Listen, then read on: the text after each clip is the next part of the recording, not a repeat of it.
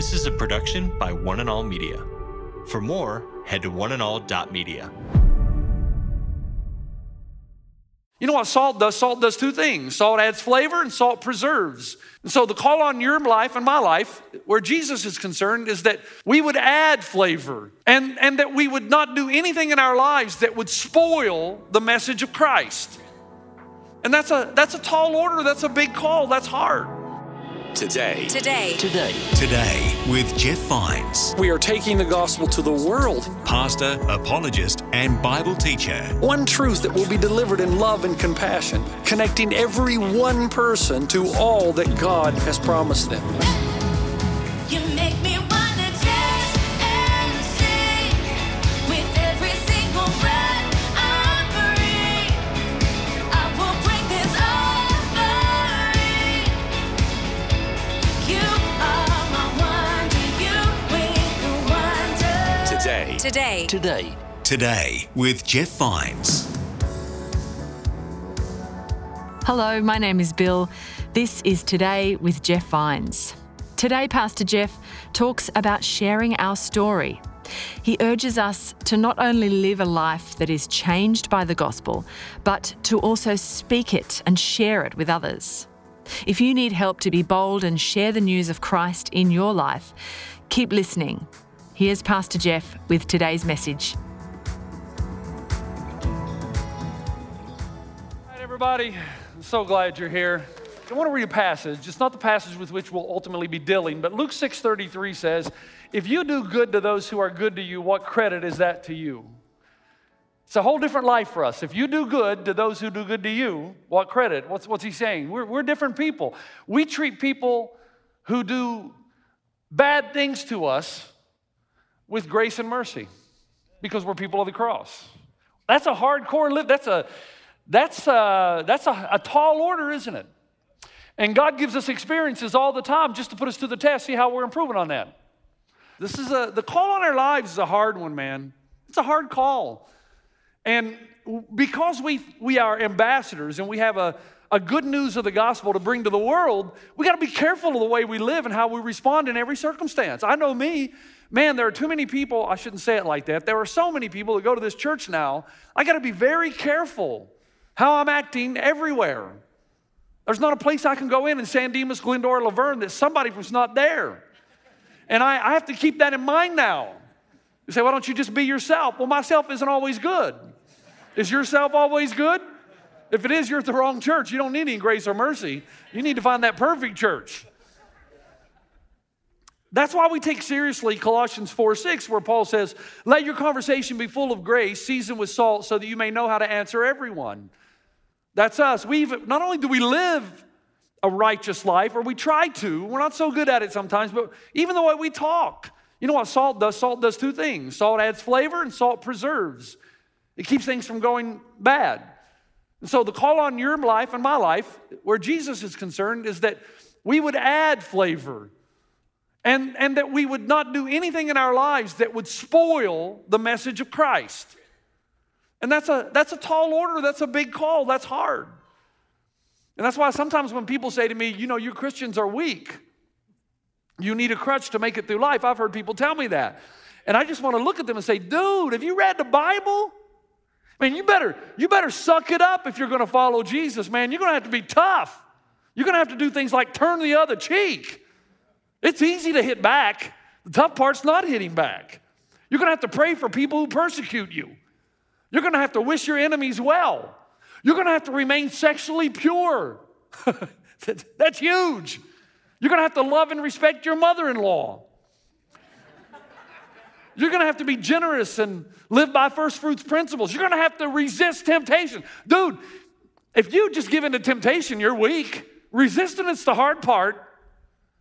That's the calling on our lives. But the tallest order we've been given, by far, is that we're supposed to go out to the world and communicate the gospel. We're supposed to give people a reason for the hope that is within us. We're supposed to go out and speak the name of Jesus, who is exclusive in a pluralistic world. We're supposed to go and tell them there's no other name under the heavens by which we are called to be saved other than Jesus Christ. In fact, the last thing Jesus said before he ascended is what? Go make disciples of all nations, baptizing them in the name of the Father, the Son, and the Holy Spirit. He said, teach them everything that I've taught you. Teach them to obey it all. Not just hear it, but to do it. And I'll be with you always, even to the end of the age. Now, stay with me for a second. In some respects, if you've been really transformed by Jesus, this is a natural result of a life of transformation. Nobody has to tell you to speak about Jesus. Think about it. Nobody has to tell you to talk about something that you love. Okay? Nobody has to tell me to talk about golf. Nobody has to tell me to put it in almost every sermon I've ever preached. Nobody has to tell me to talk about my wife. There's a natural cause and effect here. That's what happened to Peter and John when they were preaching in Acts 4. They got called in. They said, stop doing this. Stop preaching and teaching in the name of Jesus. And here's what they said.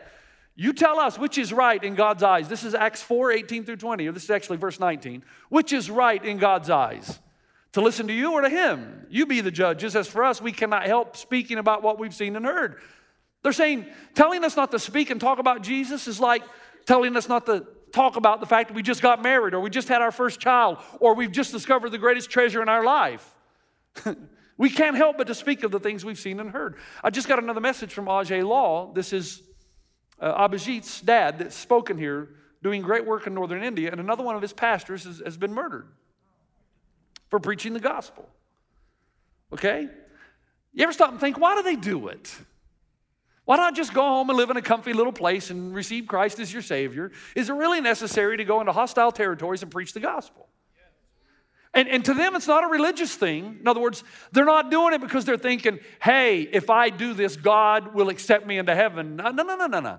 That's not the motivation of Christianity. It's not, if I do this, then God will receive me. They know that salvation is by grace through faith.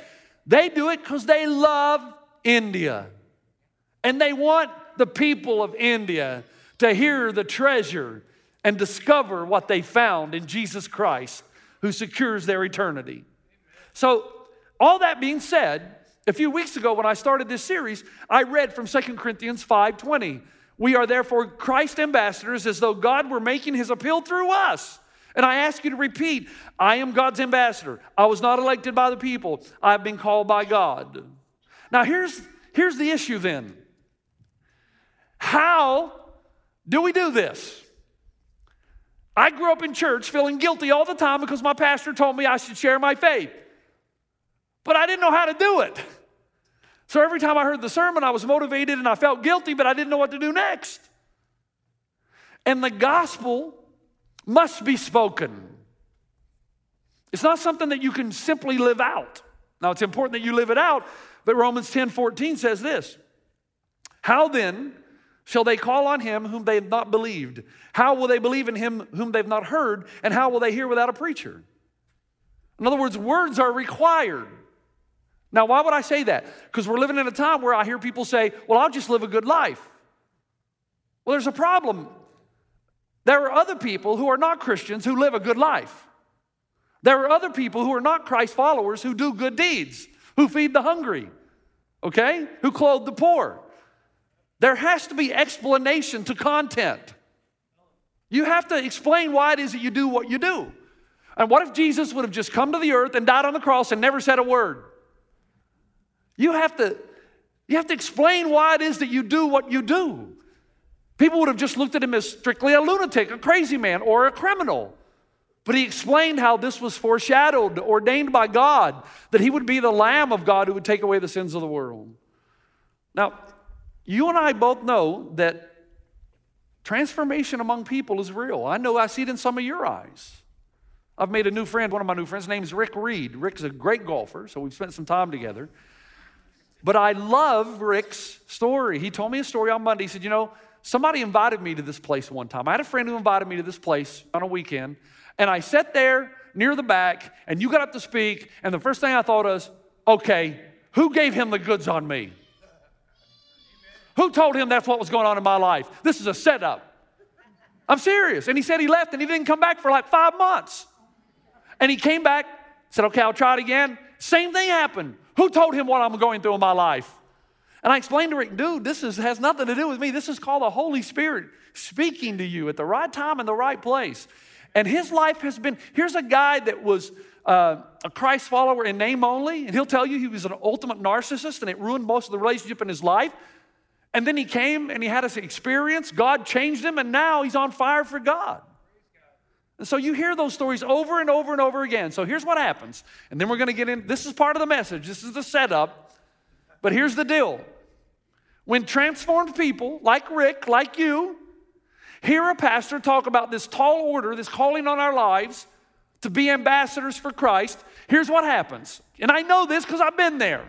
First, your pulse races and your heart beats. You think, yeah, he's right. Man, I'm an ambassador. I ought to be speaking the name of Jesus to everyone around me. And then soon after that, the second thing happens. An overwhelming sense of guilt comes that you're not doing it. But then third, that's replaced by frustration that you don't even know how to start. And then you go back home and nothing changes. There's nothing worse than a pastor telling you what you ought to do without giving you scripture of how you ought to do it. Nothing worse. That just brings guilt and frustration. Because I think for most of us, we do have a heart of transformation. We have been changed and we really want to be an ambassador. We just don't know where to start. Okay, I want to give you, I kind of feel like Jesus this weekend, not that I'm anything like Jesus, but I kind of feel like him when he said to the disciples, how I have longed to share this supper with you. This weekend, how I have longed to share what I'm going to share with you. How I've longed to say this, to take a weekend and say, stop, let's do this together. So I'm going to give you 3 keys, okay? And this is where it starts. The first thing I want to say is, do not try to be me. Don't do that. Apologists are rare. They really are. Apologist is from the Greek word apologia. It means to give a defense for the faith. So when you meet somebody or when you're thinking about somebody far from God that you want to bring near to God, sometimes you'll think, if I could just answer all the hard questions like Jeff, I think I'll call the church office and get my friend an appointment with Jeff. If I can just get a copy of Jeff's book and give it to this person. You don't need to answer every possible accusation against the gospel. I spend much of my time doing that, but I've been called to do that. God's equipped me for that. There are some of us that are just crazy people. And we like to talk about the abstract. We love to sit down and talk about hard questions and we never get angry. But it's a gift of God. Not everybody has it. Some of us don't get defensive. We enjoy the conversation. And besides that, let me tell you something else. Seldom is anybody converted through my arguments. I just try to break down walls so that some of you can become a friend to somebody and do what really matters in a person's life, and that's relationship. Usually when I enter into conversations with people, I'll go 3, 4, 5 months, and then they'll get to the point where they'll realize, okay, I've got a problem. What he says makes sense. But I don't want to become a Christian because I have to change my life. So usually I lose them. Because you usually don't bring somebody from darkness into light by some kind of argument. Even Paul said, I don't come to you with wise or persuasive words, but with a demonstration of the Spirit's power. You know that my favorite joke I've told you a gazillion times is the guy who walks into his family one day and says, I'm dead. I said, what do you mean? He says, yeah, I'm dead. I said, dude, you're not dead. No, I'm dead. I know I'm dead. And they try to figure out, how can we convince this guy that he's not dead? So they get this idea. And they use film strips and books and articles, and they show him that only living people bleed. If you're dead, you don't bleed. Only living people bleed. So they keep doing this day after day. Look at this. Only living people bleed. And finally he admits, I guess you're right, only living people bleed, at which point they take a pin and stab him in the arm, and he starts bleeding. And he looks at him and he says, great Scott, I guess dead people bleed too. What's the point? To him who is not searching for truth, giving evidence is just giving more information for what? For misinterpretation. If you're truly and really seeking the truth, you're going to find it. But I think a lot of people say, man, if I can just have a meeting with Pastor Jeff, if I can stump him, then my atheism will be proven right. And so when they don't, do you think they convert? No. It's a matter of the heart. Now, I want to try something with you here. Be honest, you're in church. Raise your hand if you were brought to Jesus by a friend of yours brought you to Jesus, even when you were 6 or 7 years old. How many of you were brought to Jesus, keep them up high, by a friend? How many, keep them up, how many were brought by a parent? Okay. Did you see that? I mean, that's overwhelming. So here's my question. You currently have the most effective means of evangelism. Why would you want to try mine? Friend brings friend. You don't need some great debate. Those are fun. If you really want to do this and be a great ambassador, number one, learn how to speak the gospel in a succinct, simple way. Just learn how to be clear and simple of what the gospel is. Now, let me give you an example in Scripture. How many of you know the story of Philip and the Ethiopian?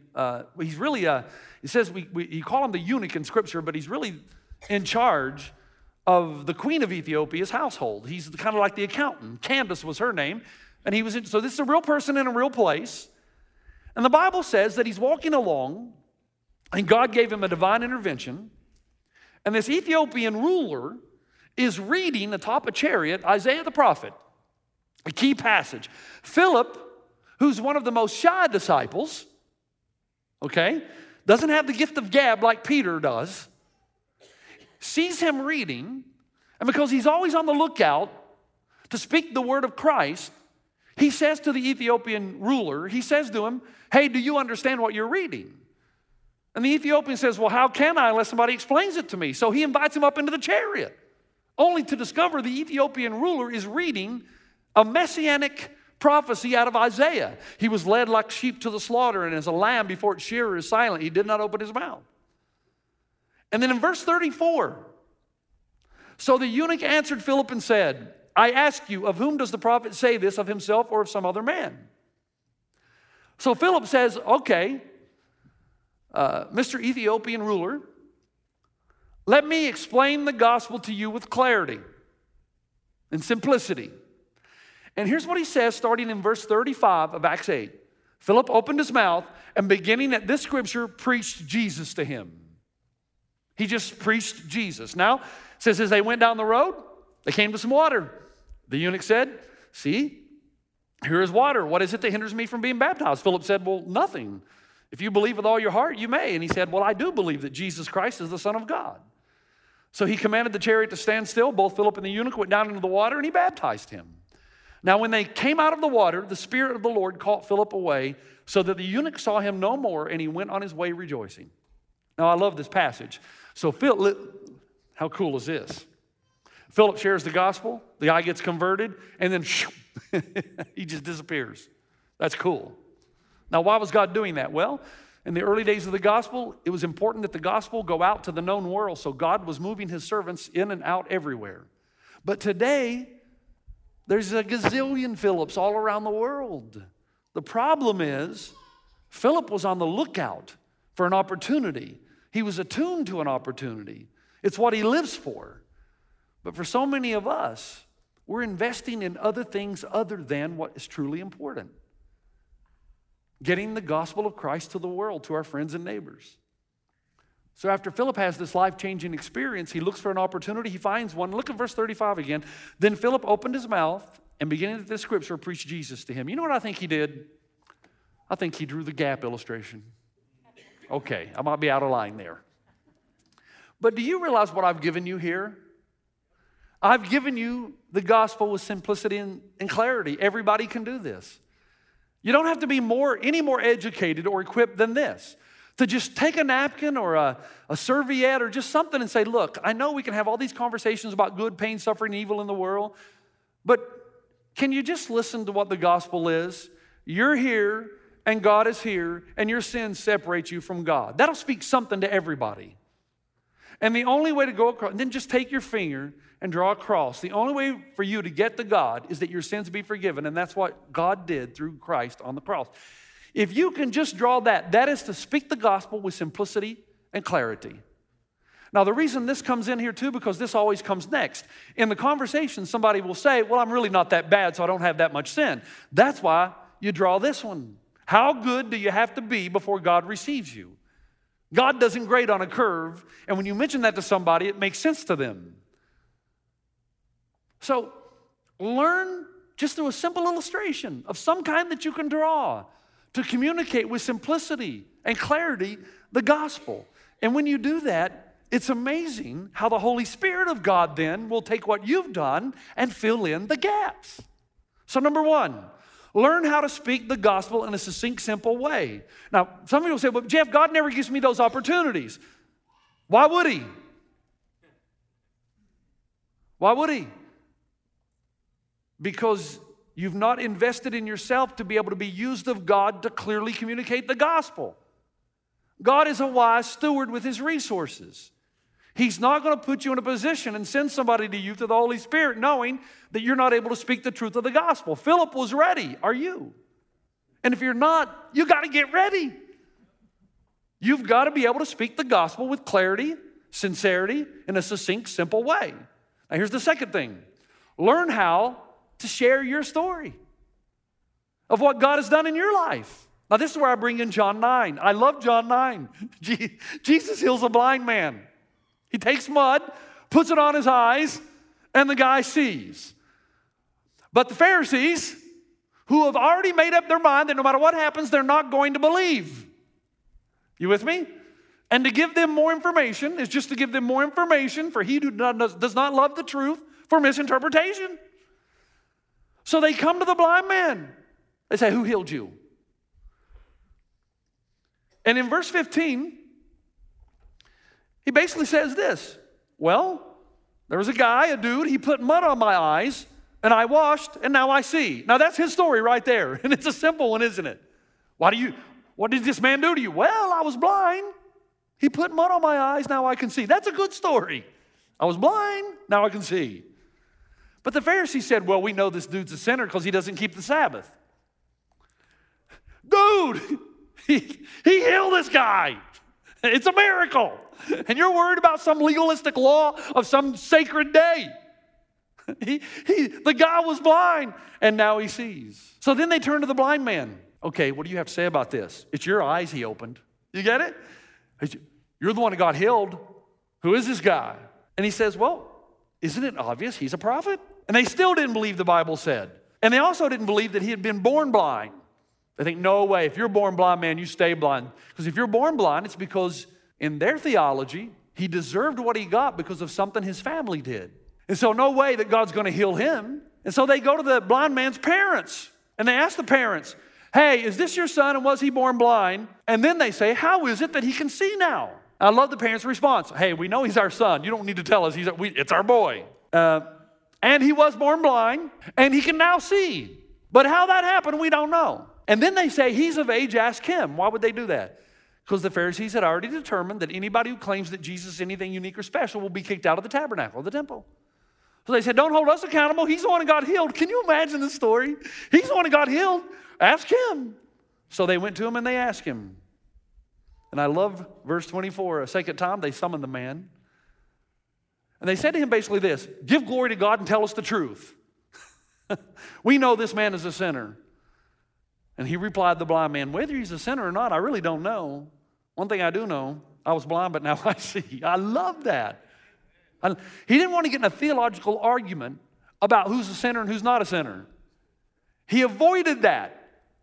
Don't get sidetracked. Just tell your story. A person can't argue with your story. What happened to you happened to you. The real question is, has anything happened to you? And if it has, learn to tell it. You've been listening to Today with Jeff Vines. Thanks for joining us. Next time, we'll bring you the rest of this message from Pastor Jeff. This is what happens. It just takes a matter of faith, a step, and then God uses you as a tool and an instrument. Next thing you know, you're on cloud 9 because you didn't realize you could do this. You thought you had to be Jeff. You don't want to be me. Number one, learn how to speak the gospel in a succinct, simple way. Learn how to share your story. Remember who you are and what you were and what Christ has done. You can listen to more messages like this. Just search for Today with Jeff Vines wherever you get your podcasts. You make me wanna dance and sing with every single breath I breathe.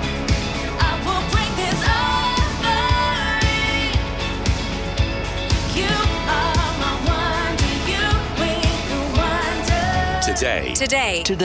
Today. With Jeff Vines. This is a production by One and All Media. For more, head to oneandall.media.